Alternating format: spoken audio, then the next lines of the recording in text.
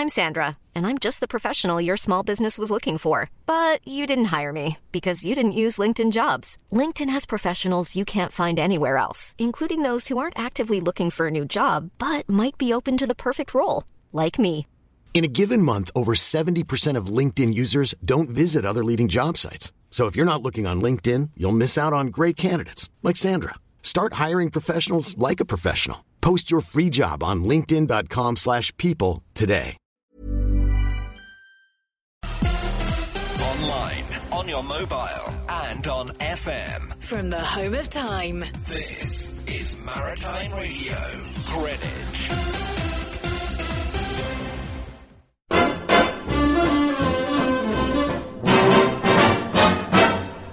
When the red, red robin comes bob, bob, bobbing along, along, there'll be no more sobbing when he stops throbbing his old sweet song. Wake up, you sleepyhead, get up, get up, get out of bed, cheer up, the sun is red, live, love, laugh and be happy. What if I be blue? Now I'm walking through fields of flowers. Rain may glisten, but still I listen for hours and hours. I'm just a kid again, doing what I did again, singing a song. When the red, red robin comes bob, bob, bobbing along.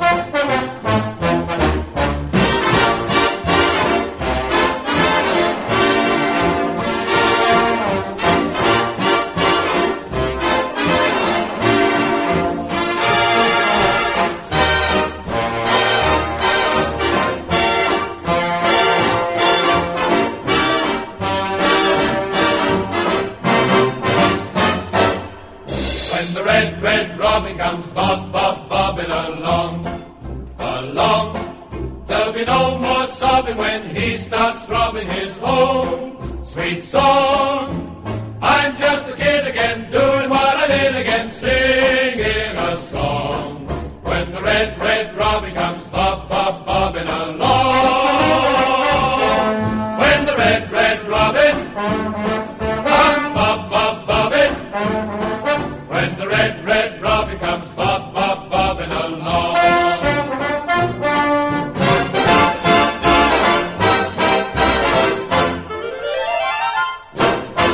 Oh dear, we've got to October and I've already run out of funny things to say about Charlton. It's just getting more depressing and more depressing as we go on.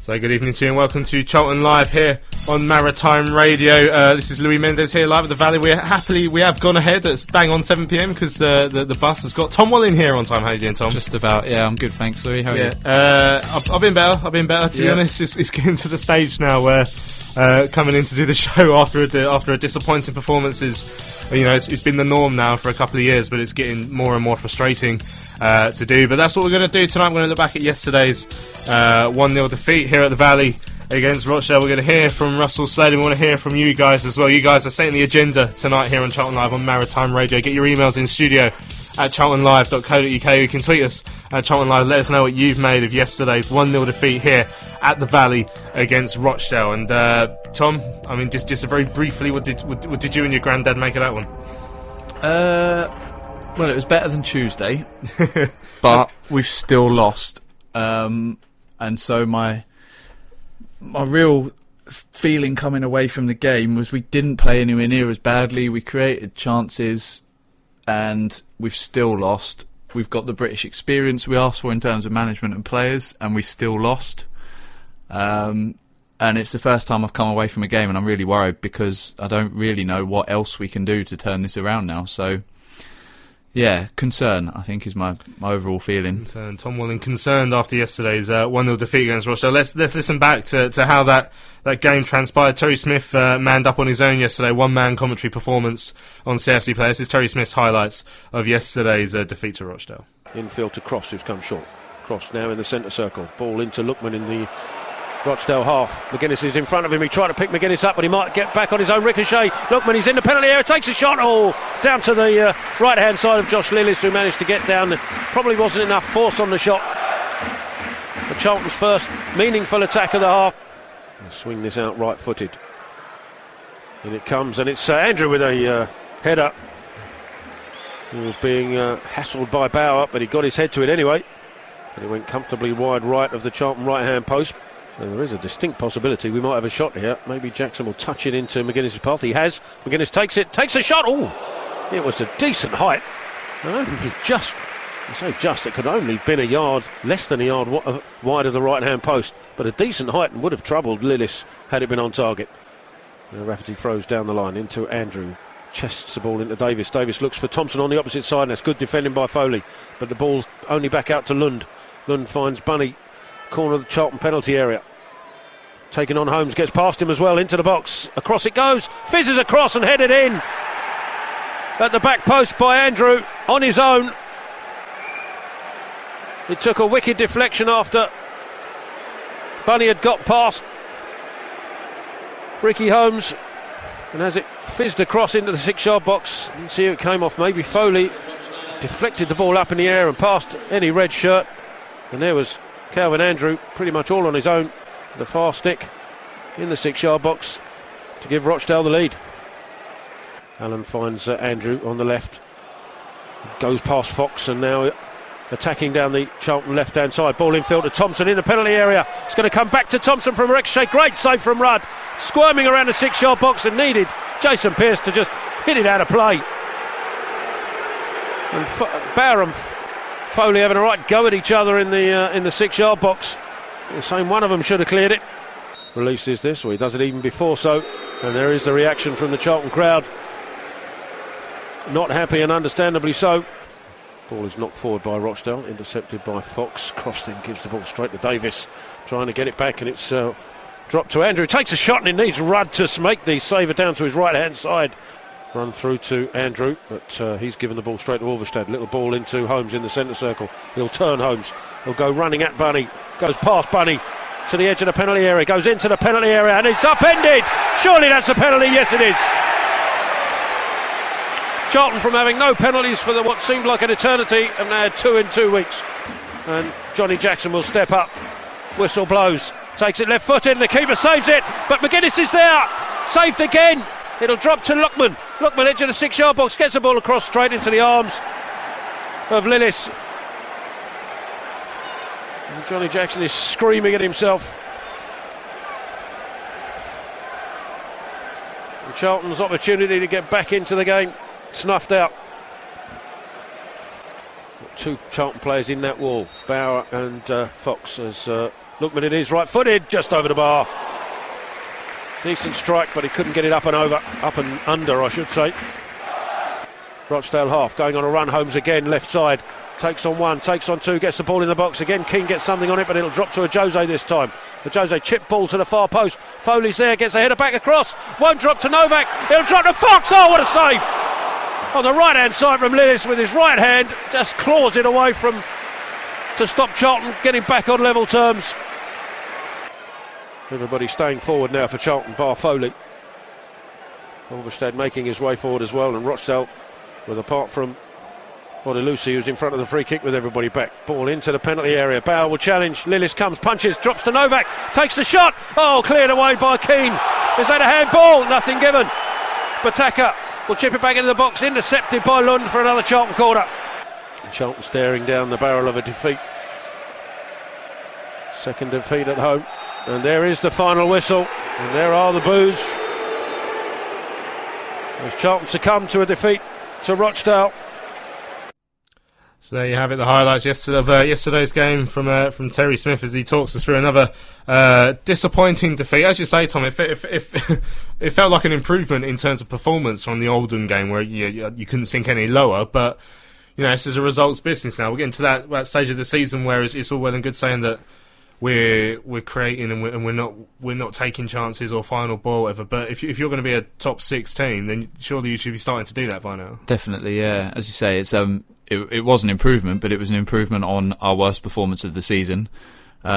And it's as you say, it's still not good enough for a team that wants to be challenging for promotion this season. It's it was a good performance for a team that's mid-table in League One, which is where we are. But we're aspiring to be better, and we need to be. Slade said it himself that those decisions in the final third weren't good enough, because I think aside from that goal, Rochdale really didn't threaten that much. And whilst it felt, I don't know the stats necessarily, but it felt like we had the better possession and we had the more chances, we didn't really test their goalkeeper enough, and that's the problem. And we've said it plenty of times, and when we go into the game in detail, there's been 1 or 2 chances in the last 4 or 5 games that could have swung games our way. But if we're going to try and go up this season, we can't be relying on those little things. We need to be taking games by the scruff of the neck and winning them more comfortably, and we just can't do that at the minute. Yeah, you're quite right. We did have the majority of the possession, 51%. Oh, there you go. See, dominated compared to 49. I mean, at the start of the season, people were talking like, we'll look at fixtures like Rochdale and fixtures like Oldham and think these are games that we'd expect to get points from. And obviously, you can't go in with that mentality that you expect to get points from. But you've got to expect to play, to at least be dominating teams like that. And we didn't do that against Oldham. I think we probably shaded we shaded possession and shaded chances against Rochdale, but in terms of clear-cut chances, probably quite even, and like I say, we didn't really look like taking one. No, it's that final bit that's the problem. I think our midfield does look fairly soft still. I think on the whole the defence are okay. I mean, we'll talk about their goal again in more detail, but it was a lucky deflection. He was unmarked at the back post, and it did come from home sloppiness in midfield. But aside from that, they didn't create a huge amount, I didn't think. But as I say, we're talking about this like, it could have swung this way, it could have swung that. We can't be affording to do that anyway. We need to be dominating these teams. And again, okay, Rochdale were below us, but they had 1-3 on the bounce, so you can look at that slightly differently. But against Oldham on Tuesday, there was absolutely no excuse for it, because that's the sort of game that we have to go and win. And it's so frustrating. And as I say, I'm a bit lost, because I don't know what it's going to take to turn it around. Even when we went to 4-4-2 in the second half, which is again what the fans were calling for, and Bataka finally came on, which I was pleased to see, and had a pretty good influence for the short time he was on. But we still didn't really get anywhere near testing the keeper even then. Do you think that's a fair question about the lineup at home? I've seen a lot of fans questioning about it on Twitter. As a home team, we should consider ourselves a fancy team in this league. That's how we should have set our stall out at the start of the season. Does that mean we should be more likely with 4-4-2 at the start? I mean, Russell obviously sees the players day in, day out in training, so fans being harsh, saying that, he's got to start. Are we right to question that? I still don't understand why Bataka's not getting a start. So from personnel point of view, that's frustrating. It's difficult, and I'll probably come in for criticism here, but when their goal went in, I actually thought that for the first, I think it was 28, 29 minutes, we had looked okay in that formation. I thought McGuinness's headers on the whole were falling to either Holmes or Lookman, so the wide players were working well as a 4-5-1, then 4-3-3. However, when the goal went in and our confidence dropped, that threat was completely nullified. And also, I do understand why people want 4-4-2 from the start, because when we did start to change it like that, we had that more attacking threat. But what concerned me in that second half, at the same time, having said that, is some of the players didn't really look like they knew what they were doing when we went to 4-4-2, and we didn't use a Jose anywhere near the way we should have done. And I know they were only in that formation and he was only on for a brief amount of time, but we just didn't use him right. And I'm wondering whether Slade's choosing that 4-5-1 because that's what he's trained during pre-season, and at the moment the players can't really adapt to that other formation. But yeah, whichever the two formations we go for, whether it is 4-5-1 that changes to 4-3-3 or 4-4-2, we need to be more attacking. And I completely understand why fans yesterday were saying it was more 4-5-1 and very little 4-3-3, because that's certainly how it appeared. It was so important that we reacted to that game against that performance against Oldham on Tuesday night. And then, I'm writing down and looking at my notes from yesterday. First 10 minutes, we saw a couple of half chances. Holmes with a shot blocked, Lookman getting into the area and having a shot block. We heard that one on the highlights. I mean, there was an increase in the performance from Tuesday, and that does need to be noted. Yeah, as I say, it was certainly better. It was better than Tuesday, but that's better than our worst performance of the season. So possibly our worst performance of a very long time. Yeah, so it depends how you choose to compare it, really. for a mid-table team, which we are at the moment, coming off our worst performance of the season, which we've done, it's not a bad performance. But for a team that's just dropped down a division, with apparently a top 6 budget, and with players that are proven goal scorers in this league, it's not a good result, and it's just not good enough. And that was really the big issue for me yesterday, is for a side that wants to finish in the top 2, we just didn't do enough. Yeah, so the goal when it came, Ricky Holmes beaten to is a bit of a deflection on the cross, and there's Calvin Andrew, right? he's a player who's been around South London football for a while, actually. He used to play for Palace, and I think he had a stint at Millwall as well. I've always marked him out as one of the worst players I've ever seen. I remember seeing him play in a friendly against Bromley, but he scored, and like you say, questions over the defending for the goal, perhaps? And then a little bit, yeah, because, as I say, Holmes, obviously, it was a bit sloppy to lose it in the first place, and then we actually closed down the winger fairly well, but then it was good skill to get to the byline and get that cross in, but it was then a lucky deflection. But then at the back post, Andrews had nobody on him, and you've got to put question marks over that side of the goal, because it was such a simple header for him, and Rudd scrambling back obviously wasn't going to get near it, and that was disappointing. But yeah, as I say, I think Rudd made a good save, was it in the second half? But aside from that, they just didn't really create a huge amount, and it's just so frustrating. And as I say, I'm starting to wonder. I was talking with people on Twitter yesterday about it, because people are obviously concerned about Slade and what he offers us. But if that's the road that we go down, who do we get instead? You know, it's not like a managerial change is necessarily going to make anything better either. And I didn't expect us to walk this league, but I thought we would have started better than we are. And the fact that we haven't, I'm worried. I'm just going to play you the interview with Russell Slade after yesterday's game. We'll come back and talk about the rest of the game in a moment, but I've got to sort out some keys outside the studio with someone. So Russell Slade was kind enough to come in and speak to Terry after yesterday's game. This is what Russell had to say. Joined in the studio by Russell Slade after ultimately a disappointing, hugely frustrating afternoon. Yeah, for sure. Look, it wasn't the poor performance in terms of performance that we put in on Tuesday, but it's a result-driven business, and you know, if you're not scoring goals, then you're not picking up the points necessary, and that was the case today. And we made life difficult with not defending well enough to allow them to go in front. We had opportunities to come back, notably just after half time, but we didn't take that opportunity. Our attitude was decent enough to keep going at it, and we puffed, and we still, you know, need to be better, more ruthless, and better decisions in and around the final third. We had, you mentioned before, we had opportunities, several created by ourselves, some running up players. Adam Ola had his moments, so did Ricky. But as you say, it's just that either final ball or decision-making process. How do you go about trying to change that? Must be a tough ask. More work, really, and more repetition on giving them those situations in training, and then what happens is once it happens once or twice, then in games, because it's then transferring that to the games. You can do all the work in the world on the training ground, but then you've got to transfer it to the games. And once a bit of confidence from a goal, you know, you can move forward fairly quickly. I honestly believe if we'd have got that goal just after half time, I honestly believe we'd have gone on and won the game. That's how I felt. Yeah. The players knew we had time to do something about it. We had a good start to the second half, and we had the ideal opportunity to peg that back and move forward with the game. So you think, you know, the penalty miss is fairly pivotal in the end result? Yeah, of course. When you're 1-0 down at home, yeah. But hey, look, it happens, and you know, you just have to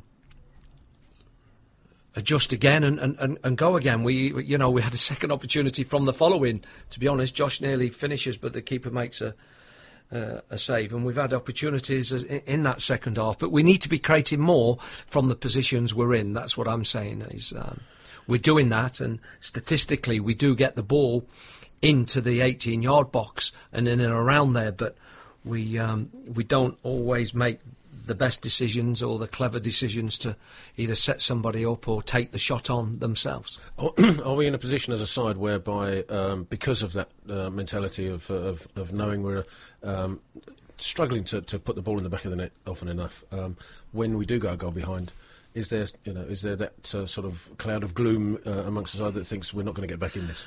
No, I don't think so. I thought you saw that reaction. We were a goal down. I don't know how many minutes, 20-odd minutes? 25, I think. 25 minutes, yeah. And we responded within 5 minutes of the second half, with an opportunity to level. Thought there was a response, generally. As I say, thought we huffed and puffed at times in the second period. Didn't always have that fluency. And then rallied again in the last 10 minutes where we put them under a lot of pressure in terms of balls going in their box from corners, and obviously we were very direct towards the end in an effort with Piercy up front as well to try and get something out of the game. We've got Tuesday, the Checkatrade Trophy. Are you going to look to maybe experiment a little bit for that game? There'll be a few changes. There'll be a few changes for sure.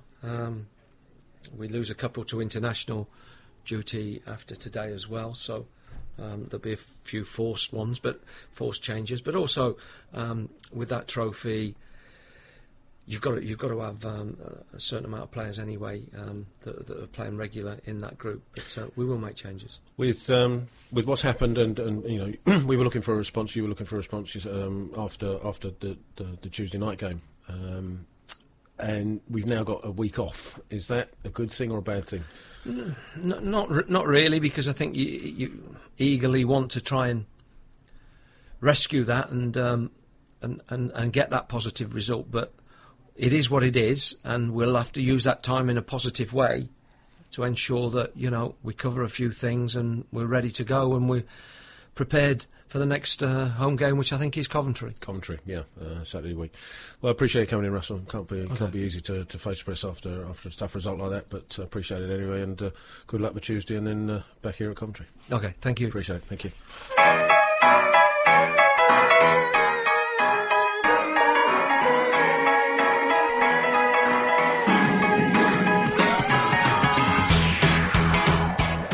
But McCarthy's line, he's gone for it, Oh, what's a goal! Oh, what a goal by McCarthy! Oh, that's almost at the halfway line. Unbelievable strike. That is outrageous. Right-footed. Well, he saw McCarthy's line. What a goal!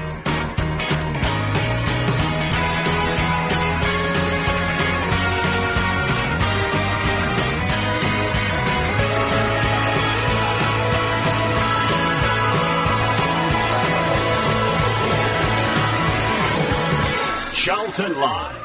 So welcome back to Charlton Live here on Maritime Radio. Show is slightly out of order today because I just had to let the Nepalese community out. They've been using the Valley Central today. Nepalese community, great bunch of lads. They've given me and Tom a Diet Coke each. Tom is currently tucking into his. But yeah, that was Russell Slade after yesterday's defeat. Let's talk about Russell Slade's reaction so far. I mean, he said there and that he felt if that penalty goes in, he felt it would have been a different game. And he's probably right. But as I said earlier in the show, if we're going to be one of those sides that wants to or has ambitions of those either winning the league or certainly going up, we can't be relying on that, So if we go back as far as Wimbledon, obviously we threw that away from 1-0 up. Scunthorpe, Jacko hit the post towards the end. Oxford, McGuinness had that header. Oldham, Lookman hit the bar. And on yesterday, Jackson had his penalty. All chances to take more points from all of those games than we have. Clearly, the luck's not on our side in terms of those chances, but at the same time, we can't just be relying on one or two things. We need to be, as I say, dictating play and running games. And with confidence so low at the moment, we're not able to do that. So because every time you come out and say, if that penalty goes in, if that one that hits the bar goes in, you come out and say yesterday that Joe Thompson had that 1-on-1 not long after they got the first, which between Rudd and Pearce they just about scrambled off the line. Only just got away with, yeah. So he, as I say, he probably is right because we did rally towards the end of that game. We did play better. But we can't be relying on that. We just can't. It's not good enough for what we expect, and that's why the fans are not happy. Seb Lewis agrees with Russell Slade. He says, I reckon Russ is right that we would have probably won it had it not been for the keeper's glove with the penalty. And so let's get back onto the game. So after the goal goes in, so we just see that chance from Joe Thompson. That's when you see heads drop. And I think Terry asked in the interview there, perhaps because we're not scoring so many, as soon as we get one behind, then perhaps the confidence levels really start to drain out of the team. Definitely, because I had a few people on Twitter after the game kind of laughing at one of the things I said, which was, I think I tweeted it just as the goal went in, that for me, we'd looked like the better side, and we'd certainly looked a lot better than Tuesday. And then when I went back, I said, to be fair, I put that out straight after the goal, because 15 minutes later, it was a completely different story. When we went off at half-time, we hadn't really created anything extra. Rochdale had grown into the game and grown in confidence from that goal. And, yeah, we looked like we were in real trouble. And again, I don't blame the fans at all for their reaction to the goal, but when you've got a crowd, booing and shouting, and that chance that nearly goes in is obviously maddening for fans who are expecting their team to perform well, and the whole atmosphere that then comes about. And as I say, it's through no fault of the fans at all. I completely understand why they're doing it. It just makes it very difficult, and you see that other teams, it's the same last season and the season before, other teams are going to start to enjoy coming here because it's a difficult place for the players to play at home, especially when they're low on confidence, and they've got to take their share of that because they need to be putting on a show, and McGuinness said it after Tuesday, and should be doing better than they are. So, as I say, this is not a criticism of the fans at all, but at the same time, it can't be easy to deal with that. Well, it's one of those things now where you signed for one of the bigger clubs in the division. You're going to play in front of a bigger home crowd. You have to understand there's going to be pressure to perform, and if you haven't performed, if the season had started differently when there wasn't that pressure, if obviously we lost at Bury, we came out and got a reasonable draw with Northampton in the end, then we beat Shrewsbury. If that form had continued, there wouldn't be that pressure at the Valley. So I think it's quite clear for me which way the chicken and the egg comes in. Absolutely, this one, and I guess that's my point. As I say, I'm not here to criticise the fans at all because that point of view is completely justified. We came into this league, as I say, I don't know how many fans expected to walk it, but I think majority of us expected or hoped to be doing better than we are now. And so fans are here. We demand better than we're getting at the moment. And Russell says in his press conferences, and he says it again and again and again, that we need to work harder. But I don't really understand what that means, because they should be working at their absolute maximum in training anyway. So it's not a question of working harder. It's about figuring out what's going wrong and putting that right. And he's got to take his share of that, because I think tactically, maybe he hasn't got things quite right. As I say, the 4-5-1 for me was working up until that goal, but after that, as soon as our heads dropped, he needed to change something up, and he didn't seem to be proactive enough to do that. And the players have got to take their share of the blame, because as you say, they've come to a club that are hoping to challenge, and we're not doing that, and that's got to be their fault, because they're the ones at the end of the day that are playing the football. Started a second half. We saw before we even got the penalty. We saw another chance for Calvin Andrew. He had a shot sort of out from within the first 15-20 seconds of the second half that stung the palms of Declan Rudd. But then we see one of those runs from Ricky Holmes that we've seen at times throughout the season. I still think, apart from maybe Adam Lookman when he's on his game, when Ricky Holmes is running with the ball at feet, then he looks like our most dangerous player who's going to be able to create something out of nothing, and he wins that penalty. And that's a huge chance. And Jacko had his problems with penalties in the last 3 or 4 years where he missed a few, and then he wasn't put on one for a while. Took the one against Oxford, placed it down the middle. He's surprised to see him back on penalty duty after that little run he had a couple of years ago. Not really, no, because he is the captain. He's going to take that responsibility, because I think he knows, particularly when we're 1-0 down and the crowd are on their backs and they're struggling, I think he wants to step up and lead through example and put that penalty away and really get the crowd going again. I think he also knows that a Johnny Jackson goal, more than anything, is going to turn this crowd and get them back on side. But going back to Holmes, I think it's no surprise to me that a game where Lookman starts on the other side, Holmes was able to make much more of those runs. Okay, they weren't so successful yesterday as they have been in the past, but you go back to the Oldham game and other games he's played recently, and he hasn't really been able to make those runs because he's been a target. And this time, he had him one side and Lookman the other, and he was able to run at the defence a lot more, and he did well to win the penalty. But so frustrating. And it wasn't, I've just looked back at the video I took of it, it's not a bad penalty, it's a good save, but it's another gilt-edged chance. You just need to put it away. And the way he was running up, it looked like he was going to hammer it down the middle as well, so I don't know if it was a last-minute change of mind, but you saw his reaction, I'm sure, as he walked off the pitch. He could barely applaud the fans. He was clearly gutted. So, yeah, just another frustrating thing. But as I say, we can't be relying on a Jacko penalty to get back into a game like that. So we saw the substitute cross for a Jose. So we went 4-4-2 after 64 minutes. Do you think we should have gone there before? I mean, yeah, I do. As I say, I think there would have been, when I saw the 4-5-1 originally, I was okay with it. I would have also been happy to see 4-4-2 at the start. But after the goal went in and our confidence dropped, you have to change something, and it clearly wasn't working. And our midfield three of Cross, Jackson and Ulvestad were dropping deeper and deeper and letting Rochdale come at us and play higher up the pitch. And that's, for me, that's the time when Slade, has to turn it around. And I think, with some of the other managers we've had over the last 2 or 3 years, I can't remember if it was Riga who used to make quite a lot of half-time substitutions, and we needed to be more active because, with half an hour to go, it's more of a, well, let's throw him on and see what he can do, as opposed to, you've got time here to really get yourself into the game. And that was frustrating because it's not going to help a Jose's confidence, and it's not really, it's got less time to influence the game. Even after we went to that 4-4-2 and Novak came on for McGuinness, 72 minutes. I was still looking at my notes. In terms of real clear-cut opportunities, I don't think we had one until 10 minutes from the end when that ball fell to Morgan Fox. Yeah. And then we're bringing on Jordan Botaka. Now, he's a player that plenty of people have been wondering why he's not getting more time. And we saw what he did at the DR Congo. We saw what he's done when he's come on, but he always seems to come on with this like 10 minutes left to go, where he's had lively spells for us. I mean, yeah. Do you think there must be some reason why he's not coming on earlier? There has to be because that first game aside, was it the Wimbledon game where he first came on? Yeah, he played against someone where he looked terrible. Yeah, and he really struggled. Aside from that, he's looked really, really good, and he's a bit of a maverick. You're never quite sure what's going to happen, but he's more often than not in the last few games he's come on, beaten his man. He's got that chance he had where he got down to the byline and probably should have squared it for a Jose. It was fantastic skill to get down there in the first place, and I think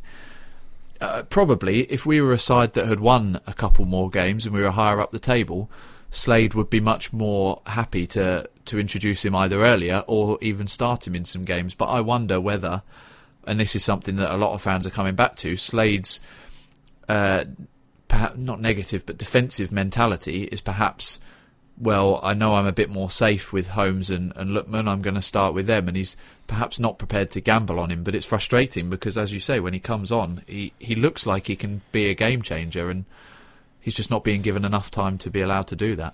Yeah, is it nitpicking to say, oh, why doesn't he come for 20 minutes? Why do he come for 25 minutes? Just to have that little bit of a longer run. I mean, the only thing, we don't know what he trains like, we don't know how fit he is. These are the things we don't know. I sort of tried to ask Russell in the in the BBC London interview yesterday if the players, the likes of a Jose Novak and Botaka, are going to be pushing for starts. I didn't really answer that. But, fans, a lot of fans are saying, oh, you should be coming on early, because we're seeing that. I mean, that last 10 minutes yesterday, we really did rally, and we really did start getting the ball into the box and put them under pressure. I don't know if Rochdale, naturally was starting to sit deeper because they had this 3 points to hang on to, but we certainly started to assert ourselves as we closed the game out. Much better, yeah. And I think we've got to remember, first of all, that Addy is still extremely young. Holmes is obviously right at the other end of his career and gets battered most games. He got rattled a couple of times yesterday as well. So in those two, we can't be having them necessarily playing 90 minutes week in, week out through no fault of their own. So the fact that we've got this exciting loanee who, the club that have sent him out on loan, their fans were gutted to lose him, who's performed well every time he's come on, for me it's a no-brainer that he at least gets 1 or 2 times to start a game and show what he can do. But as you say, we don't see him in training. I don't know what goes on behind the scenes, but from what I've seen on the pitch, there's absolutely no excuse for not giving him a go and see what he can do. And if he doesn't take his chance, then Slade's well within his right to revert back to what he wants to do. But something needs to change at the moment, because we've got the likes of Lookman and Holmes playing at the moment, and it's not working.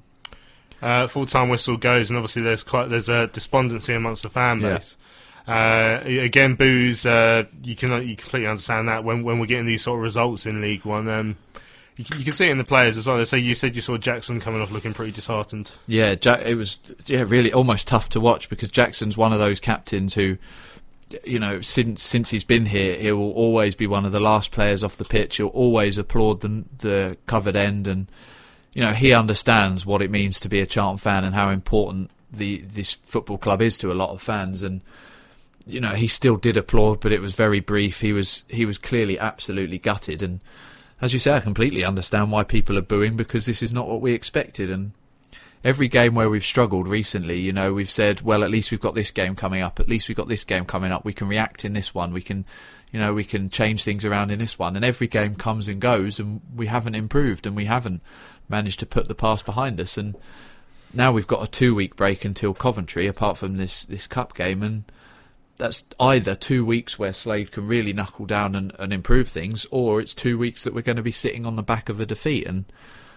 that Coventry game now, every game that goes by, it becomes bigger and bigger because we need to turn things around quickly. At the moment, we're still comfortably, we could still finish in the top 6 in terms of points. We're only 4 or 5 points off it, I think, but the results don't look like turning at the moment. Yeah, realistically, we're 19, so if we're exactly. 18, so if we turn it, there's still 12 teams above us who would only have to win fewer games than us. And realistically, we're only a point or two, I assume, off relegation because we're down there. So, if we lose a couple more, there's nothing to say we don't suddenly feel like we're getting swept into a relegation scrap. If you look at the table now, we're only outside of the relegation zone on goal difference. There you go. And we're not playing next week. We're not playing next Saturday. So we could, by the next time we play, we could conceivably, quite easily, or probably likely to be in the relegation zone. Which is insane, even at this early stage in the season. And that's no discredit to any of the sides in this division. That we've come up against some okay sides.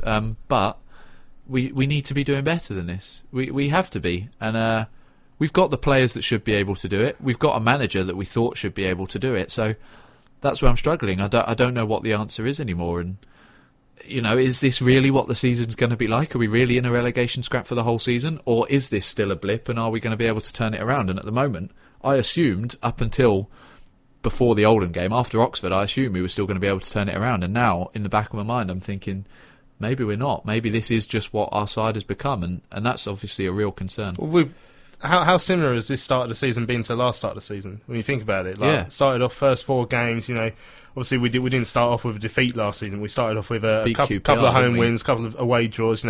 Take out that defeat to Bury. That's a similar record to what we've had this season. We 1-2 and then had a few draws, and now.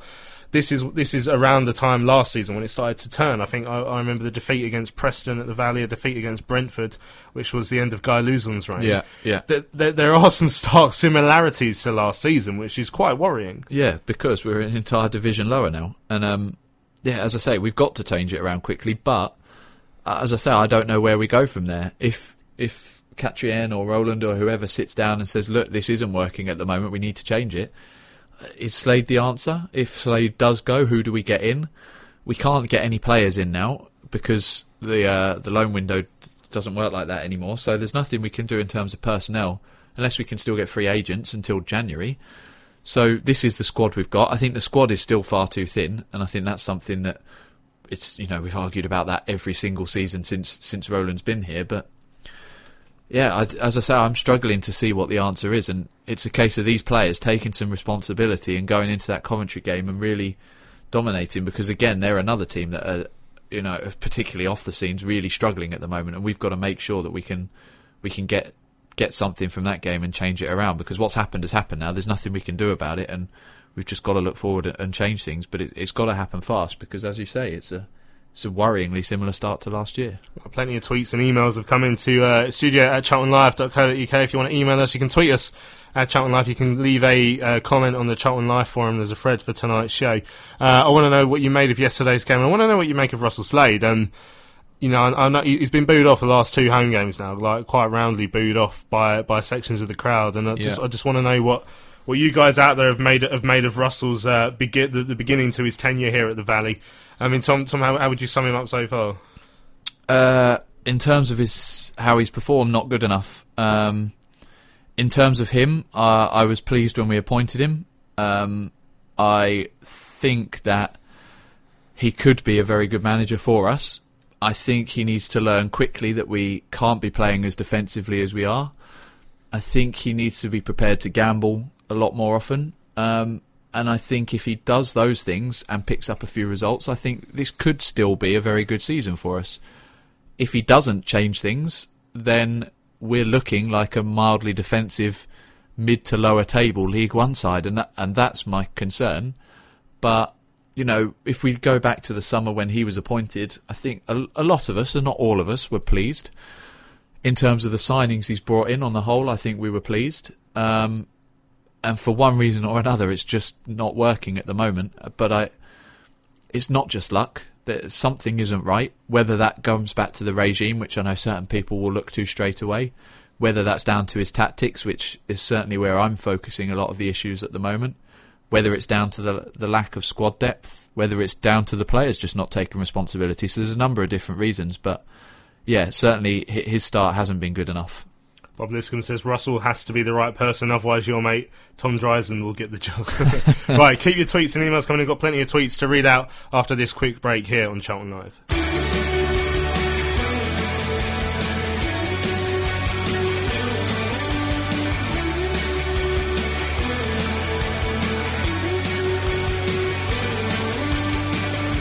Cousins, lovely ball into the path of Goodmanson. Can he take his man on? He does. He's trying to be pulled back, but he's in the area. The ball across the Vinicale, and there's a goal. Charlton have the lead again. Super work. Firstly from Henderson to roll it out to Cousins, who did a pinpoint pass into the path of Goodmanson, and instead of Goodmanson going on his own, a slide rule ball across the penalty area, picked out Vinicale, who buried his chance, and Charlton are 2-1 up. Charlton Live.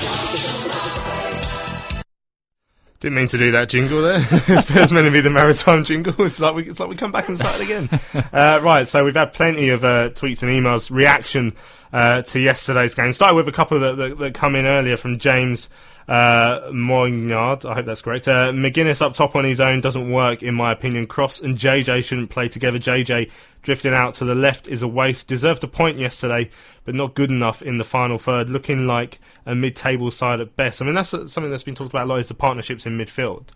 Crofts and JJ in the middle. I mean, I'm not against JJ in the middle, but with Ulvestad in there as well. I mean, do you think we're clearly not finding the right balance in the midfield at the moment? No, we're not.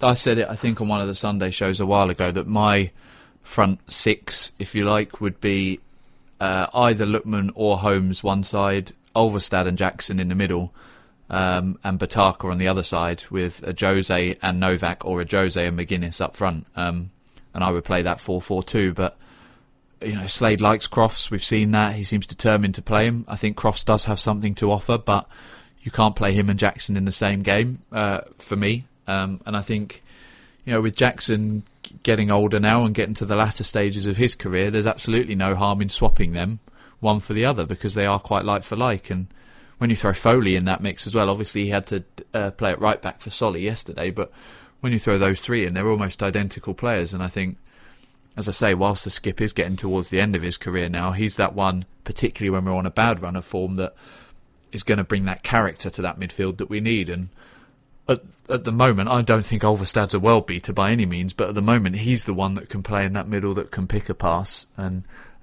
get the ball out wide to the more attacking players. So yeah, it's really difficult. If he's determined to play Crofts, then I think maybe he has to rest the skipper and play Crofts and Ulvestad, because, as I say, I don't think really that having both of them together, it's almost like a waste of a place.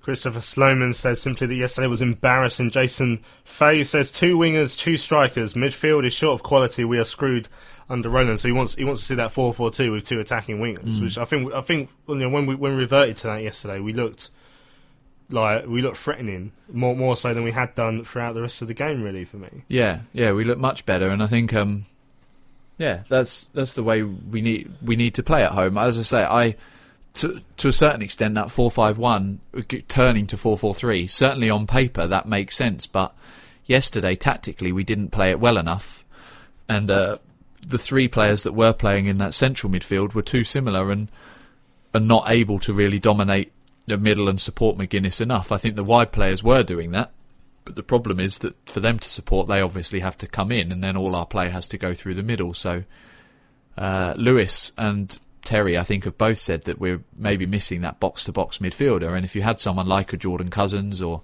someone who can get up and support the striker, that 4-5-1 works. But if we haven't got that, then I honestly just don't understand why we're not utilising our wide players more, because those three, the Holmes, Bataka and Lookman, lend themselves much more to a 4-4-2. Mark Whiffin tweeted in earlier saying, why not put Holmes in the central midfield? He reckons he could play there. You can see him filling that position. I mean, he runs box to box with the ball. He questions about his tackling. He's not afraid to track back, which he's done a lot. But I don't know, he got beaten way too easily for the goal yesterday in terms of tracking back. My worry would be that he wouldn't get that same space in the middle to be able to turn and run. I know that the goal against Oldham, that space did appear for him, but I don't think that's going to happen game after game. I think out on the wing, where he can get a bit more sort of green under his boots, I think there's more space for him there to work with, and he likes to cut inside. I think if he's inside already, I'm not sure exactly how effective that direct running is going to be, but it might be an option, because, as I say, the midfield that Slade's choosing to pick at the moment for me isn't really working. CFC Trev on the Charlton Life forum, if you want to comment on there, head over to Charlton Life. There's a thread for tonight's show. He says, how many games do you think Slade has? I think he needs to go on a winning run from the Coventry game onwards to keep his job. If we lose against Coventry, I think he might get turfed out. No idea who could replace him, though. I mean, two questions there for starters. I mean, someone pointed out yesterday, I think it was October when Guy Luzon got sacked last year. It was, I think it was towards the end of October. And if results haven't turned around within that time, we're not Charlton anymore. We know that fully well, because we're about 3 months into a season and we're questioning whether the manager's going to get the heave-ho from the owner, because that's not the club we've ever been during my time, up until the last 3 years, where we go through managers quicker than I normally go through Domino's pizzas. Like it's that question mark is going to is it going to happen though? If we don't say obviously we've got this week off now. If say we don't beat Coventry and we're stuck in that relegation zone with Coventry, questions are going to be asked, aren't they? I think the pressure's on him every game now. Yeah. Hiring for your small business? If you're not looking for professionals on LinkedIn, you're looking in the wrong place. That's like looking for your car keys in a fish tank. LinkedIn helps you hire professionals you can't find anywhere else, even those who aren't actively searching for a new job but might be open to the perfect role. In a given month, over 70% of LinkedIn users don't even visit other leading job sites. So start looking in the right place. With LinkedIn, you can hire professionals like a professional. Post your free job on linkedin.com/people today. Millions of people have lost weight with personalized plans from Noom. Like Evan, who can't stand salads and still lost 50 pounds. Salads generally for most people are the easy button, right? For me, that wasn't an option. I never really was a salad guy. That's just not who I am. But Noom worked for me. Get your personalized plan today at Noom.com. Real Noom user compensated to provide their story. In 4 weeks, the typical Noom user can expect to lose 1 to 2 pounds per week. Individual results may vary. I think whether it's performance, whether it's results, whatever it is, I think that pressure is on him every time we don't get a win at the moment. And I think, I'm sure we're going to go to your Dreisen interview later, but the theory, it seems to be, that Roland has is when you go in the relegation zone, you're immediately in trouble. And obviously when we go back to Powell's era, with all those games that we had left and the atmosphere around the club in terms of having Powell in charge, all of that actually is very beneficial. But Roland doesn't see that. He sees Charlton in the relegation zone and immediately thinks, therefore, we need to change. If it was me, I would be just telling Slade, look, you've got this season. You do what you can. You know, there may be things that I would suggest that he works on, but it's his team to run, and he needs that confidence. But as you say, this isn't Charlton really anymore, apart from in name. And I think every game that goes by where he doesn't get a win, that pressure's getting higher and higher. Ashley Peters says she's got Charlton Live on the iPad and the darts on the telly. What a great way to spend a Sunday evening. Where's she got the Ryder Cup then? I was going to say, where's the Ryder Cup? It was Ryder Cup, let's be on the PC, I guess. Pete Super Addict says, what annoys me is that the season may as well be over now. How can we expect promotion? I mean, I was thinking this earlier. I was thinking this yesterday, I think, on the way back for the game. It's like, surely it's too early to write everything off, but the way it feels like at the moment, you can't see it turning around, can you? Is it too early to write us off? For me, it can't be, because if it is, then we might as well all stop now. But it's starting to look that way. The way we don't look, we're not playing like a team that's going to finish in the top 2, even the top 6 places at the moment. We're not creative enough. We're not scoring enough goals. We're just Yeah, we're not. We're at the moment we're a bang average League One team, and my only thing is that the players at the moment are on the lower end of their performance levels, and at some point that is going to turn, and we're going to start to work our way up the table. I can't accept that this is what it's going to be for the season, but at the same time, I suppose that there's nothing to suggest at the moment that there is going to change. So logically, I suppose technically you could easily say, well, I can't see us making playoffs, and you can look at it both ways. I tend to be a fairly optimistic fan, but those that aren't, I completely appreciate why they might say, do you know what, I think this is how the season's going to run its course.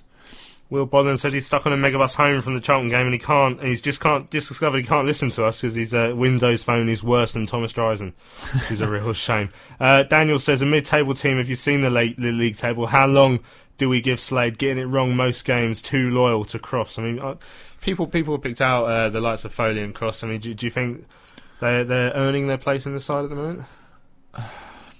I don't know whether they're necessarily earning it. I think Crofts is a good player and has his qualities. It's the fact that when Crofts and Foley, or Crofts and Jackson, or Jackson and Foley are both in the middle together, our midfield just looks a bit weak, and it's easy to be rolled over, and that's the problem. I think Crofts has his qualities. I think Crofts, we could utilise him, but I don't think in the setup that we've got at the moment it's working. I don't think there's many players covering themselves in glory, if we're honest. And I think the other thing is, who do we put in there instead? It's not like we've got a huge amount of people on the bench to choose from. We've obviously got Kashi still out injured, and there's nothing on him. So do you take a chance on someone from the youth team? Or do you just go with Ulverstad and one of them, which is, like I say, what I'd like to do? You know, that's, for Slade, it seems that's quite a bold decision. So I don't necessarily think it's a case of them earning their places. I think Foley, having to play right back, he did okay yesterday. Obviously, he's no Solly, but you know, these are the sort of players we wanted. We wanted people with experience of the league, and for me, they have more to offer than they're showing at the moment, and that's what's frustrating. The question comes back, I guess, to whether the squad was built up to the extent that we wanted it to be as well at the start of the season. I know. Do you remember, like, we were looking for that midfielder player? Yeah. Towards the end, I think Louis Thompson was mentioned from Norwich on loan. He didn't come in the end. We got Ulverstad in, so I'm guessing that's probably like for like. I can't imagine Ulverstad would have come in if it wasn't. Yeah. If it wasn't for Thompson not coming.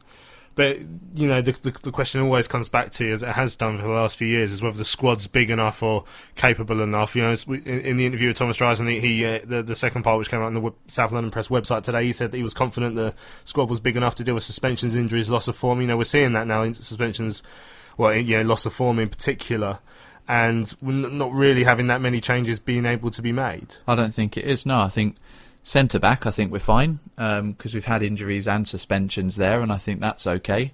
I think full-back, obviously, as I say, I think Foley did okay, but we haven't really got depth there.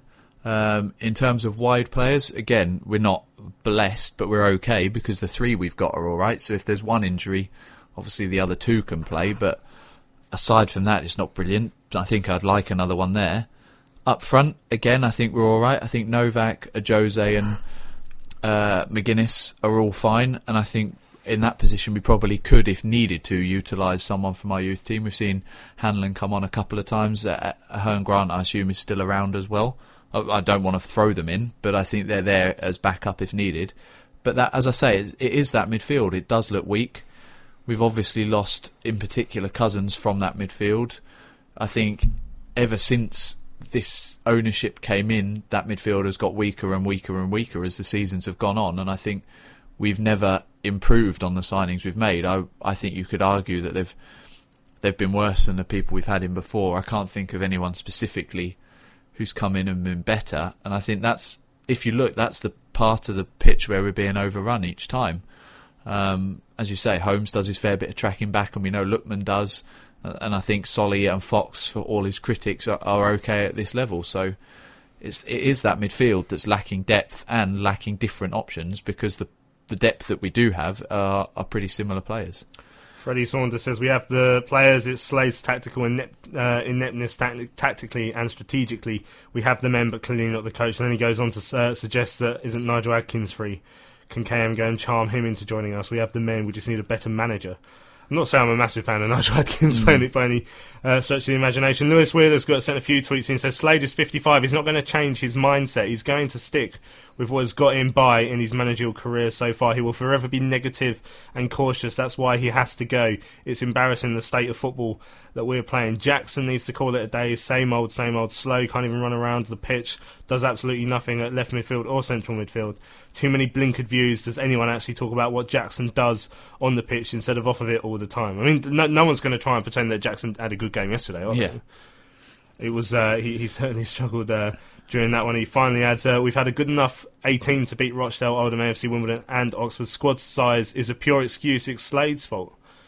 So there you go. He's saying, but even if you say that, you still say like when players aren't playing well, were there those changes you could make in central midfield that's going to make a difference? Really, are there too many similar bodies in there? Like I say, at the moment there isn't really. But the other thing I think it's probably important to note is it's not just one of these things. You know, the atmosphere around the club in terms of what the regime have done to this club over the last few years plays its part. The negativity around the stadium, certainly when we go a goal down, plays its part. The players not stepping up and taking responsibility plays its part. Slade's tactics do as well. So all of these things are coming together to make this a very difficult place to play football, and that's why those results aren't coming. And it takes results and it takes wins to turn I don't know how we're going to turn that regime around other than them leaving, but the other parts of that can be turned. You know, if Slade gets his tactics right, or if a player just scores a goal and we win 1-0 and the fans start to get on side, all of those things can work together. But for a team that's down on luck, for a fan base that's just had the wind kicked out of them over the last 3 years and are on the verge of giving up, you know, it's such a difficult place to support football. It's a difficult place to play football. It's just not a good atmosphere at the moment. And I don't know, maybe Slade is, I don't know if he's regretting coming in, but the size of the job is obviously huge, and perhaps he underestimated that, or perhaps he's struggling to come to terms with that at the moment. I asked Russell a question yesterday about whether there's, when a team gets promoted, and it's talked about after the Northampton game here at the Valley, they're buoyed by what was a great season the season before, even if it was at a level lower. So Northampton, for example, had a great season in League Two, won the league, and they started off, I think they went a certain amount of games unbeaten at the start of this season, and that's all. They're buoyed by that promotion season. They've got that winning mentality.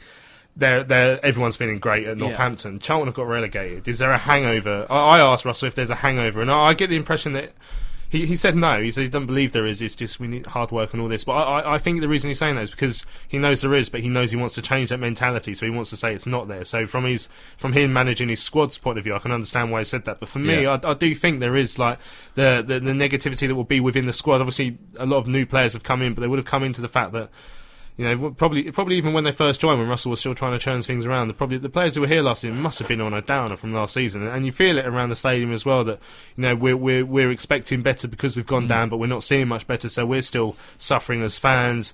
The players suffer from probably low confidence because we have this hangover. For me, do you think I'm along the right lines on that one? Absolutely, yeah. I think that's spot on. I think we just. The worrying thing is that we're just used to it now. We're used to these results, and this hasn't been an easy place to watch football for a long time now. And again, I'm with the fans in that. You know, it's not easy for me. It's not easy for them. You know, we come because we're wedded to this club. You know, we love Charlton for what they are, but as you said earlier, this doesn't really feel like Charlton anymore. And the thing that will get us through that is wins and is seeing a successful side, at least, because we can cling on to that, and we're not even getting that at the moment. And I just read the Dreisen interview, or the second part of your interview today, and that's one thing that he says there that I probably do agree with is he was hurt by the relegation, and you know, Roland will have hurt with that relegation. Whether he cares about the club itself and what it means in terms of the fans, he won't have wanted to get relegated. That was not his aim. And so whether it's purely strategic and, you know, completely unemotive, his response to getting relegated, that still has a negative impact on him, you know. Katrin Meyer, for all of her talk of improving her CV and stuff, she didn't want relegation on her CV. People like Chris Parks, who are behind the scenes at the club, who have a much more of an affinity with Charlton, he wouldn't have wanted to get relegated, you know. So it is just a difficult thing to go through, however wedded you are to the club. And the fans, for me, feel that most, because they're put the most emotional time into the club, and for them it's been the hardest. But it is just a difficult thing to cope with, and even as a new signing, I'm sure it must be difficult to come into that. Yeah, in terms of, you're talking about Roland there and Katrine saying, of course, yeah, you assume they didn't want to get relegated. I mean, that's fair to say. I don't want to get relegated either. I think if I owned a football club, I imagine I'd get relegated, because I don't know what I'm doing. Yeah. In this case, it's all well and good saying, we didn't want to get relegated. But if you're running a club in a certain way, the fact is you're going to get relegated if you're trying out these different things that don't work. And then even what perhaps it seemed at times, particularly towards the end of last season, they didn't want before, until we got relegated. I don't think I'd ever heard them admit they made a mistake. No. Because they had this sort of hot-headedness and this steely mind to try and pretend that everything's okay. That's part of the reason that they weren't happily admitting to their mistakes early enough. They've tried. They've said a lot of it this time around. There's still Thomas Dreisen within the scouting network. Even Thomas Dreisen's come out and said, we've got rid of certain people, but there's still people like him within the network, and we're not sure what his credentials are to be a football scout. There's still a shortish squad. There's still, if they desperately didn't want to get relegated, and if that wasn't really their big thing, then they probably could have thrown a few extra quid at the league last season, or at least thrown a few extra quid at it this year. I'm not being, financial fair play and all that comes into play, but there's certainly so much more that could have been done to stop this club getting relegated. And if they were really particularly serious about trying to find a way out of this, I'm sure they could have done a lot more already this summer. Right, come on, we're going to have a quick break. We've got plenty of emails to talk about for the rest of the show, and we'll be back in 30 seconds.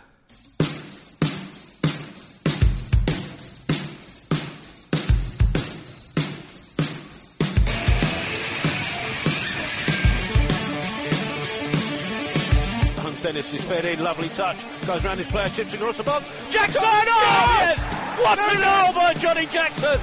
Arriving late in the box, Holmes Dennis with a pinpoint cross, and the skippers give a Charlton the lead. Charlton Live.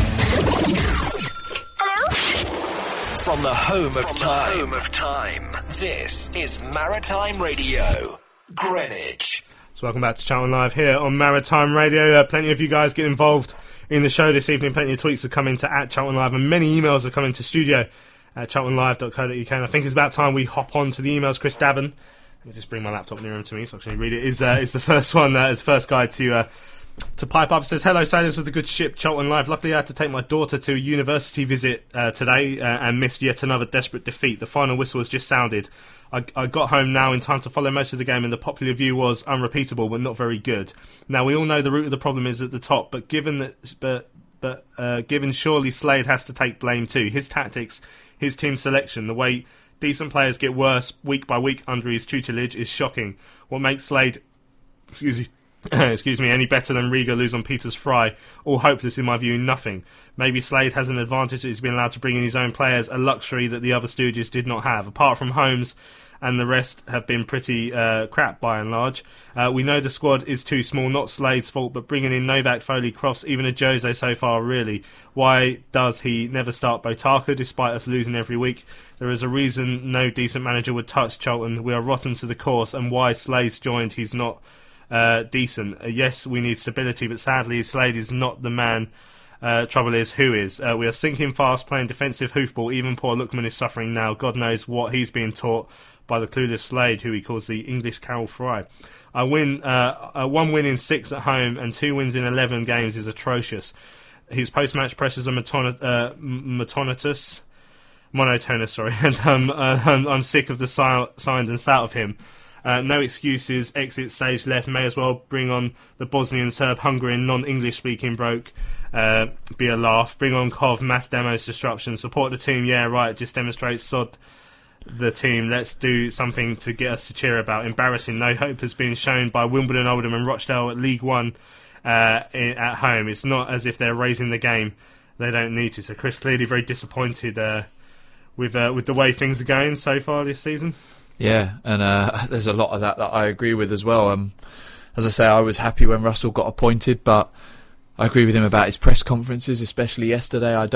He doesn't fill me with confidence now. He's not really talking like a man who sounds like he knows the answers. He he comes out and just seems not happy with things, but just sort of kind of accepting what things are, and he hasn't really, similar to we've heard Catriona talk in the past, and I was just looking back over some tweets that the club put out yesterday about her meeting with the fan group, and she says things like, we know we made mistakes managerially and our aim is to get back in the Championship.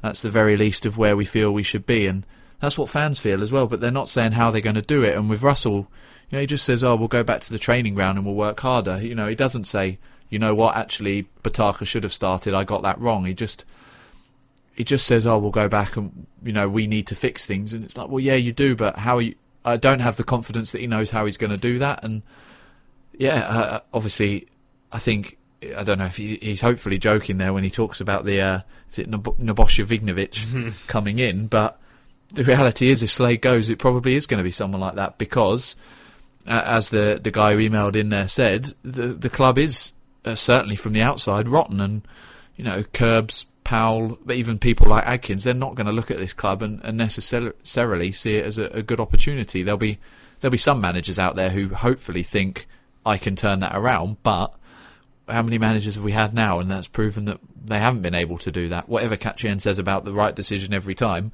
the truth is, we're now staring at the relegation zones of League One, and when they took over, we were on the cusp of promotion, playoff places in the Championship. So. Yeah, Brian Haynes pointed out this is really depressing show tonight, guys, and he says it's not our fault. It's just there's very little at the moment that you can pick up on and you grasp it as something as a bit promising. We look at those one or two players that have done well this season, Lookman, Holmes, and even they were struggling at times yesterday, and yeah, that's just unfortunate. It is what Charlton is now. It is just a really difficult place to watch football, and I don't say that with any pleasure at all, and I love being a part of Charlton Live as well, but it is difficult to come on here and say anything other than what we're saying, because, where are you picking out the positives? There were improvements in the play yesterday, we can admit that, but that's not good enough either. At the level we are, if we were in the Championship and we'd just lost to Huddersfield, or one of the top teams in the Championship, and we were down in 13th, 14th, we would be coming on here,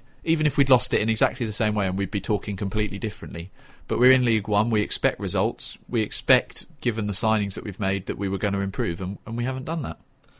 Robin Lisbon says, hi guys, last week I emailed in saying we were being deliberately driven into League 2 with Catriona tactically positioned in the FA in preparation for Roland to attempt to move us away from the Valley. You guys just said, I hope not, and trust me, I do understand, we all want to believe, but let me pose a what if that were true. On that basis, can we please get a serious debate going now and try to raise the profile of this as a serious threat? Or if you like, get your attendance, our fans arguing, your audience, or our fans arguing why not.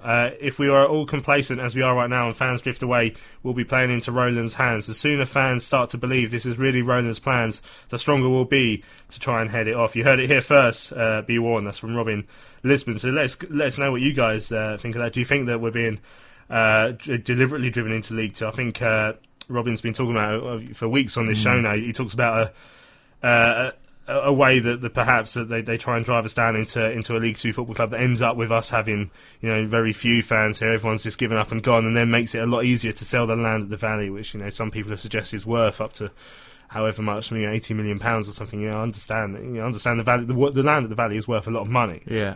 So he says that perhaps we're being deliberately driven into the ground.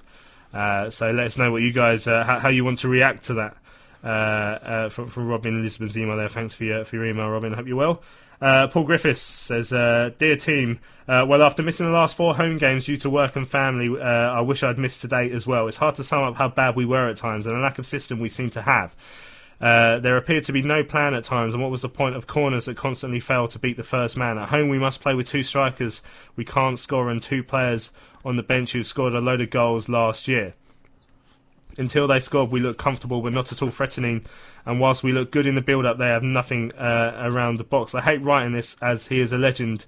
He is such a legend for us, but sadly I do not think Johnny Jackson is good enough anymore. He just can't match the great standards he set before, especially of course in 2012 when we won the league with 101 points. Sadly, the penalty miss just seemed to sum up his game. Not being able to get to games recently and therefore seeing the games through Terry's always wonderful commentary, I've been surprised by the calls on social media for Slade's head. But after today, I really found myself questioning his decisions in both team selection reaction and also the changes. Firstly, the delay in the first change when everyone else in the ground could see there was only one needed. And then taking Ricky Holmes off when, for me, he was the only player likely to make a breakthrough. The Valley crowd's reaction, I felt, summed up how daft this decision was. I'm not sure where we go from here. By the time we play Coventry, are likely to be in the bottom three and looking at heading to the 4th division for the first time in our history. Sorry, I know this is a negative email.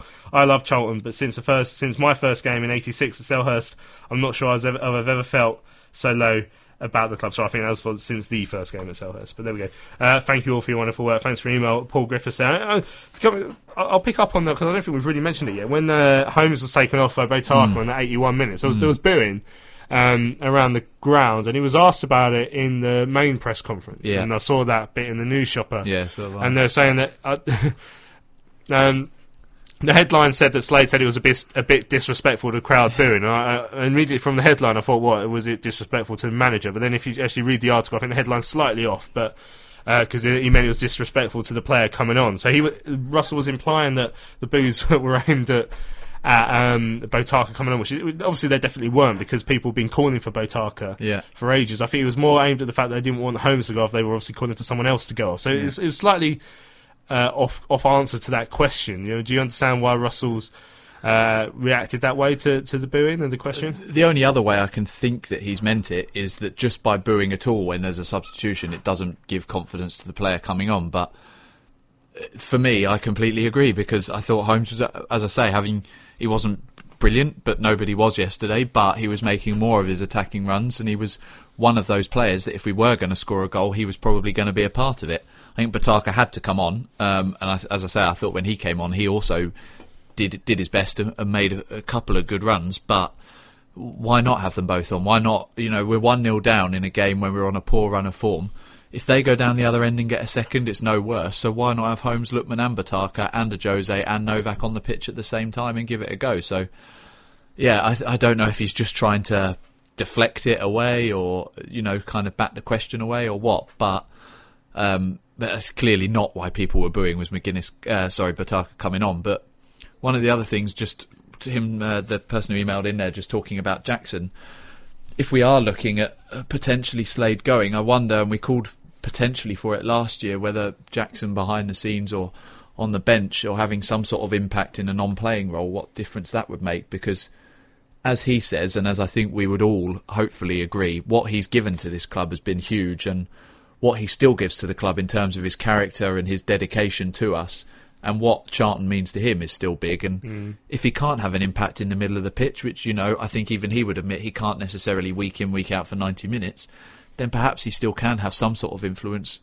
tactically on the side of the pitch. But I don't know what people think about that, but that might be an option. Cause I'd never suggest putting him in as head coach or like a manager at the moment. No, not at all. He's got. I don't know. I'm sure he's been doing his badges, but he's got to get that experience like Chris Powell had, number 2 to Pearson at Leicester. People go out there and they learn their trade before they want to do that. But yeah, if he could do that here, and could he work under Slade maybe and just give Slade some pointers? Is Slade going to be happy to accept that sort of advice from somebody like that? Maybe not. Maybe his ego sounds like I'm being negative here, but maybe because he's got so much experience in the game, he's not prepared to take that. But we forget Jackson knows this club very well, and he understands what the fans want, and perhaps he could just work with him and get that experience under him. I don't know whether he'd maybe need to go somewhere else and do it, but I think he's still such a massive person at this club, and I think without him just around the club at all, we're going to look more and more rudderless. I agree that he can't play every game, and his influence is nowhere near what it was 3 or 4 years ago, but he can still be a big part of this club, I think. I tweeted out earlier asking what fans have made of Russell Slade's tenure so far.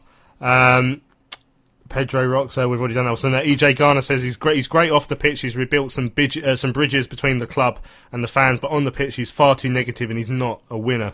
James adds, James also said he's too negative, should be going out to win games, not trying to set up not to lose. Gumbo says poor, maybe partly down to squad size, but 4-5-1 is something Bob Peters was doing 2 years ago.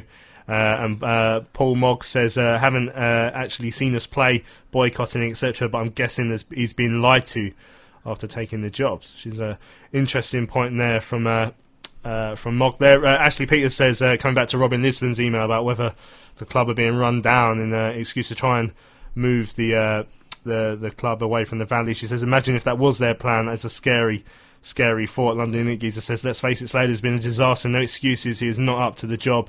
He has to go now. Brian Haynes says Jacko could take the role that Andrew Tendog used to have. Occasional player, permanent and influential presence on the bench. And that's sort of I guess what you was trying to suggest there. Yeah, I think so. As I say, I certainly don't want him a head coach under these owners, because I don't think that's fair on him either, and I probably don't think he'd be able to do it just because he hasn't got that experience. But yeah, he's still got a big influence around the club. You see when he goes off and he's substituted, you see still what it means to him. And as I say, whenever the game then finishes, he's back on the pitch and he's around applauding all three home sides of the ground. He understands what it means to play for Charlton, and we don't have many players like that left anymore. So it's just an idea. Perhaps if Slade's going to persist with Crofts, then maybe it's Jackson that takes a back step in terms of a playing role and does something more off the side of the pitch. But yeah, I agree. He certainly could have that sort of influence. VFF on the Charlton Live forum says there's a lack of creativity and energy in central midfield. There was poor recruitment in pre-season. And a poor pre-season. If you add into Slade's poor team setup and strategy, Charlton are going to struggle. If the centre midfield's weakness is not addressed in the January transfer window, Charlton will be looking over their shoulders towards the relegation places and not the top six. There are a lot of matches until the January transfer window. Slade needs to try a different setup, academy players to manage the weaknesses much better than he has. It's not just Slade, but the off-the-field setup and poor recruitment. Slade may not be very good, but the squad is not sufficient, particularly in the centre of midfield. Martin Skipper emails in and says, hi Louis and Tom, my thoughts on yesterday's match are as follows. Not sure it was a match really. Was it a training match? And then he says, it's pointless doing the football for a fiver. It actually deters fans from wanting to start attending matches on a regular basis. I think it would be more exciting watching paint dry than that rubbish yesterday. It's interesting, of course, I haven't even mentioned yet, because it seemed fairly irrelevant. Yeah, irrelevant that yesterday was actually football for a fiver now. We saw an announced crowd of 14,000 and something, which is quite comfortably the lowest football for a fiver attendance we've ever had since that was brought back in 5 years ago maybe. I mean that says it all really, doesn't it? But also, I remember the first time we did football for a fiver, which I think was when we were sort of mid-table in League One. Yeah. Powell's first season, I think we ended up losing 3-1 to Exeter, thinking, oh dear, all those fans, which then was probably a plus 20,000 crowd that came in. I think I bought 4 or 5 people that day. Yeah, I used to bring mates as well. Yeah, and then we get done over by Exeter by 3-1. You think, well, they're not going to come back now. You imagine anyone within the local area. In fact, there's a lady at work who lives in Charlton. She must live no further than 500 yards from where we're sat now. She's an Arsenal. Her family are Arsenal fans, but she always says to me, "I like to support my local team when it's football for a fiver." And that's the sort of thing. That's the sort of relationship the club try to garner from the local community, and that's great. I love, especially when we were doing well. I loved the fact that she'd come to speak to me once every season or once a 6 months. So I was down Charlton the other day.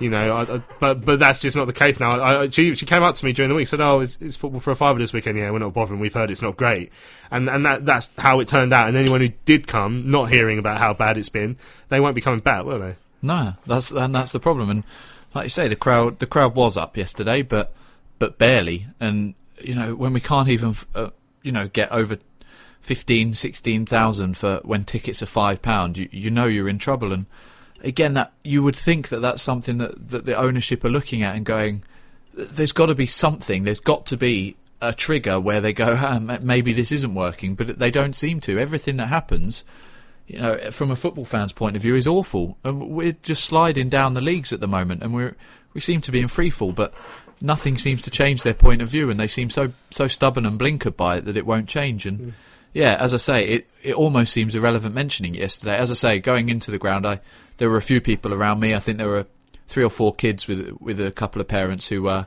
think one of them said he was an Arsenal fan and the other was a West Ham fan, but they'd come because it was football for a fiver. So there were extra people, but barely. It wasn't like it used to be. I mean, these sort of promotions do attract people. I remember I went to Brentford versus Shrewsbury a few years ago because it was name your price, and so we got in for a quiz. I was like, yeah, you go to that sort of thing, but Yeah, yeah, you're not going to come back though. Watching yesterday, and there was no fans like normal, like years ago, we like fans would go to the train station and hand out flyers. Why? Because the Charlton fans want more people to come down and watch Charlton. We do the trending attempts on Twitter where you know people like us would spend all evening trying to come up with some funny things and get the thing trending, get it talking about Charlton. And you know, sounding like a broken record now, and succeeding as well. Yeah, sounding like a broken record because we have to say this every week, but we know there's no relationship like that between the club and the fans at the moment. Alex Hall says, "Dear Charlton Live, I want to thank you for the podcast. He enjoys listening every week. Thanks for that, Alex."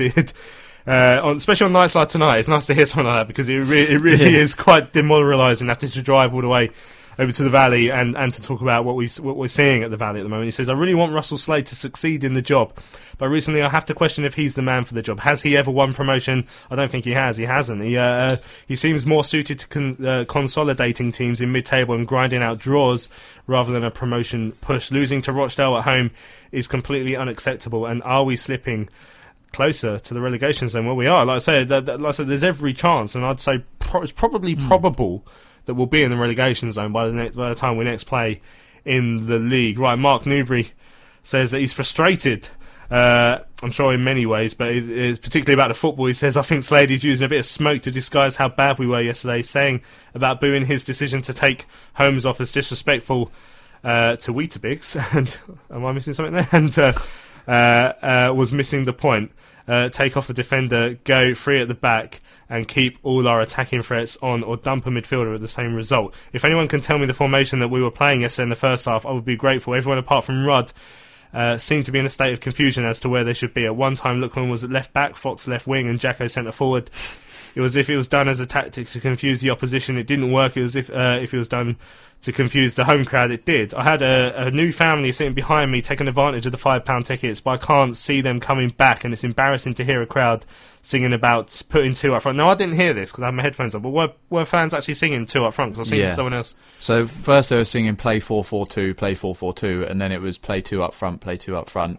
And then I think they even sang this doesn't work or something like that as well. So yeah, very unhappy about the formation. I do wish sometimes in my day job, I wish if something wasn't quite going right, if people could sing to me what to do, I think it would be a great hand. Yeah, turn it off and turn it on. Carry the one. Putting two up front as instruction to the manager. If the manager can't see that applying more pressure to the away team would be better, then he can go.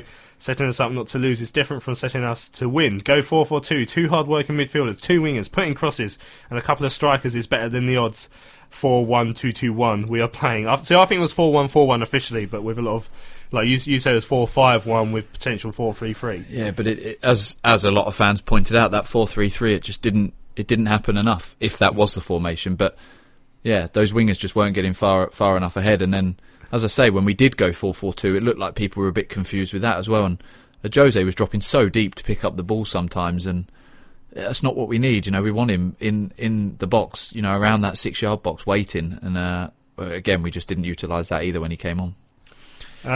Mark continues, I dropped Crofts, who seems to be colourblind, unable to find a red shirt, and he's called him Weetabix again. So Jordan Botaka is I don't know why he's calling him Weetabix. You have to let me know, Mark. Give me a tweet.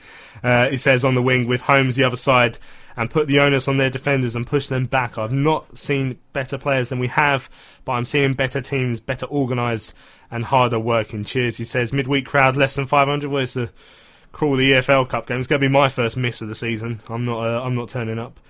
Are you coming on Tuesday? Only because I think I'm commentating. I didn't come to the last one. Yeah. And yeah, no, I certainly wouldn't have paid to come. Yeah, Tom Sperling says, if Slade says that was 4-3-3, things are worse than we thought. It was obviously a 4-5-1 with a massive gap between the midfield and McGuinness. Don't like to say it, but playing Jackson and Crofts is like starting with 9 men. Hoofball up to a striker who's all on his own is Sunday League stuff, but this nightmare won't last forever. Come on, Charlton. We've been saying this nightmare won't last forever for forever now, haven't we? Hopefully it will come to an end soon. We're plowing through Remo, so we've got about 10 minutes left here on Charlton Live.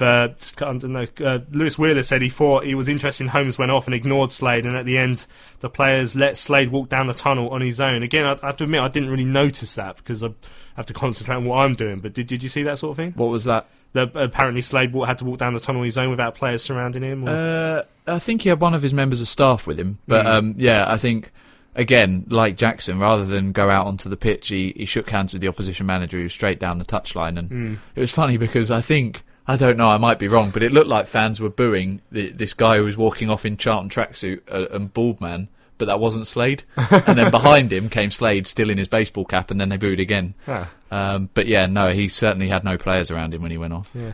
Ashley Peters says, the worst thing is that football for a fiver used to work. My first Charlton game was football for a fiver against Stevenage in 2012. Dan says, do you think Slade has lost his dressing room? It looks that way on the pitch. Could be, I suppose. I don't know, but yeah, that's one theory. The players can't be happy with the way things are going, obviously. Whether they blame Slade for that or not, I'm not sure, but yeah, certainly a theory. Jim Dutton, which is Jimmy C's grandson, says, I was very disappointed to hear Slade's comments about the booing when Botaka came on. The booing was clearly aimed at Slade for taking Ricky Holmes off as he had been our most effective player on the day, and I suspect Slade knew that.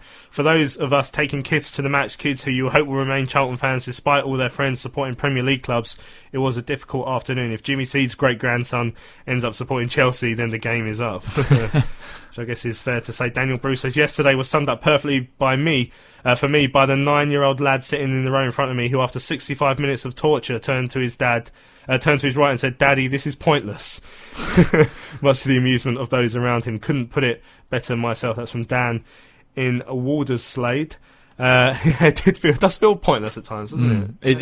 It did. And as you made reference to earlier, I brought my granddad down yesterday, and we had a great day. It was like, going to the Valley Calf and making a day of it. Always the highlight of the day, the Valley Calf. Well, yesterday, yeah, it probably was. But the actual game, when I went back to my parents this weekend, and I was saying I'd had a nice weekend. They went, well, but you lost. I said, yeah, but that's just what happens now. The fact that we've lost, that doesn't surprise me in the slightest. I've kind of just become a bit immune to it, and that's the worry. There's a lot of apathy around, and we've got to keep fighting for it, because we need to turn this around. But yeah, I've kind of just got used to the fact that we lose so many games these days.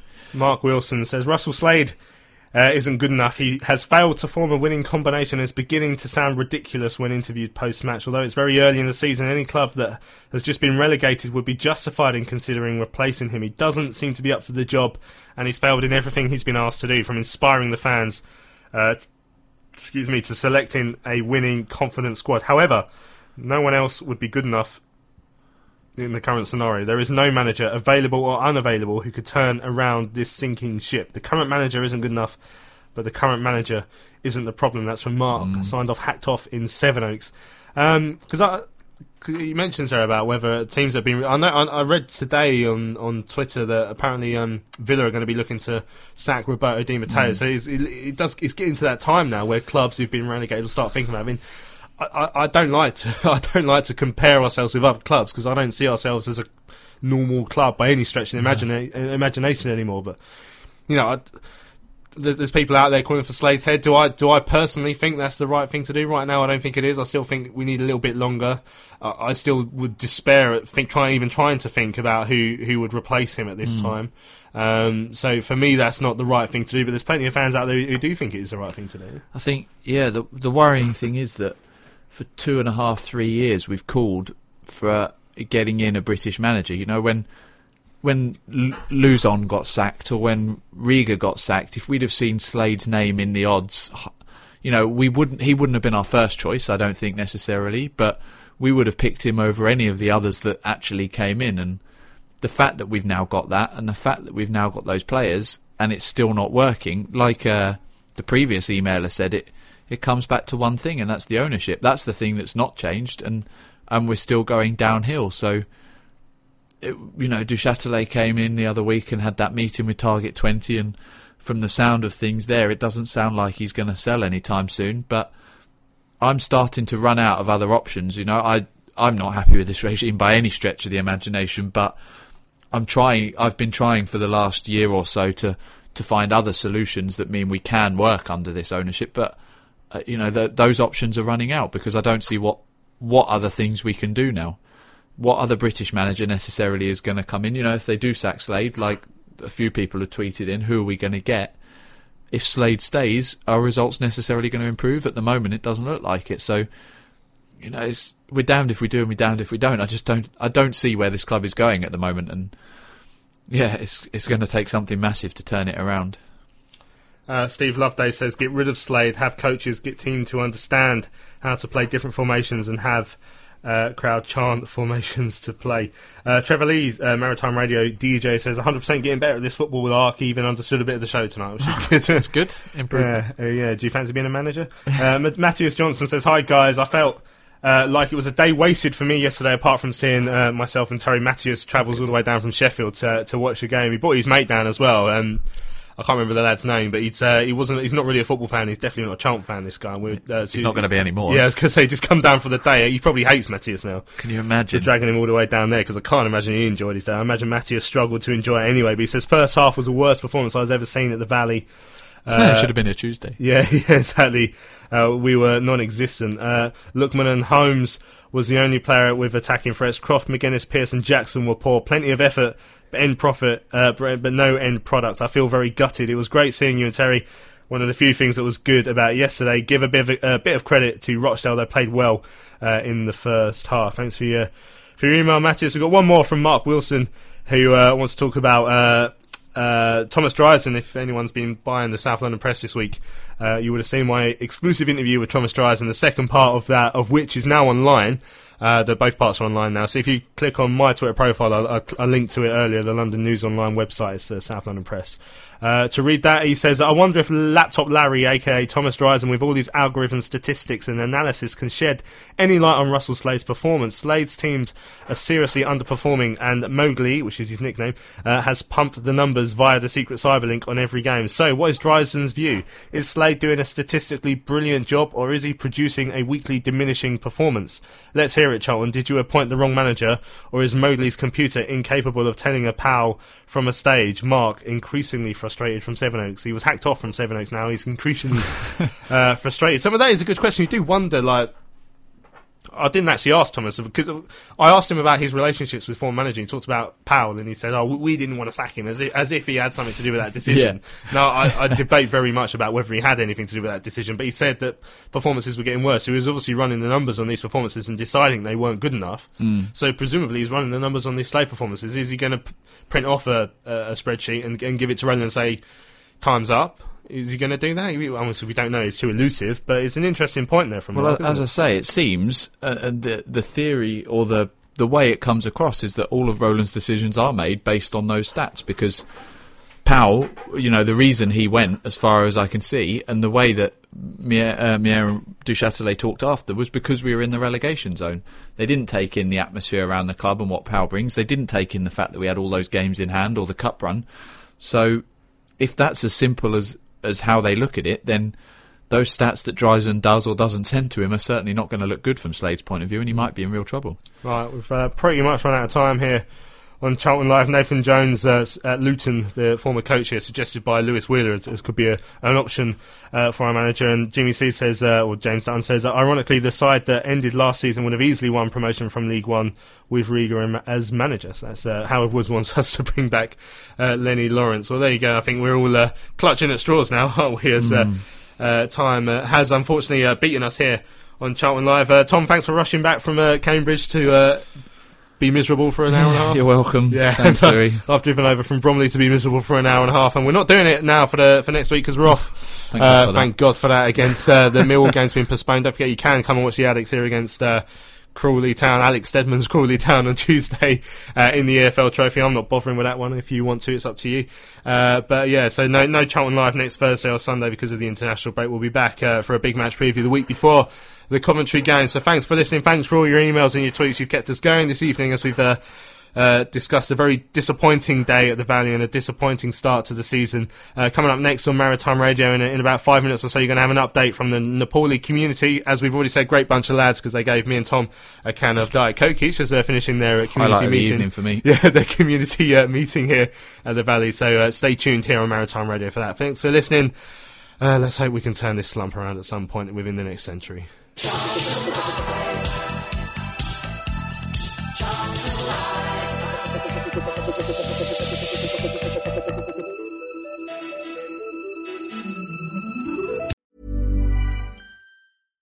Hi, I'm Daniel, founder of Pretty Litter. Cats and cat owners deserve better than any old-fashioned litter. That's why I teamed up with scientists and veterinarians to create Pretty Litter. Its innovative crystal formula has superior odor control and weighs up to 80% less than clay litter. Pretty Litter even monitors health by changing colors to help detect early signs of potential illness. It's the world's smartest kitty litter. Go to prettylitter.com and use code ACAST for 20% off your first order and a free cat toy. Terms and conditions apply. See site for details.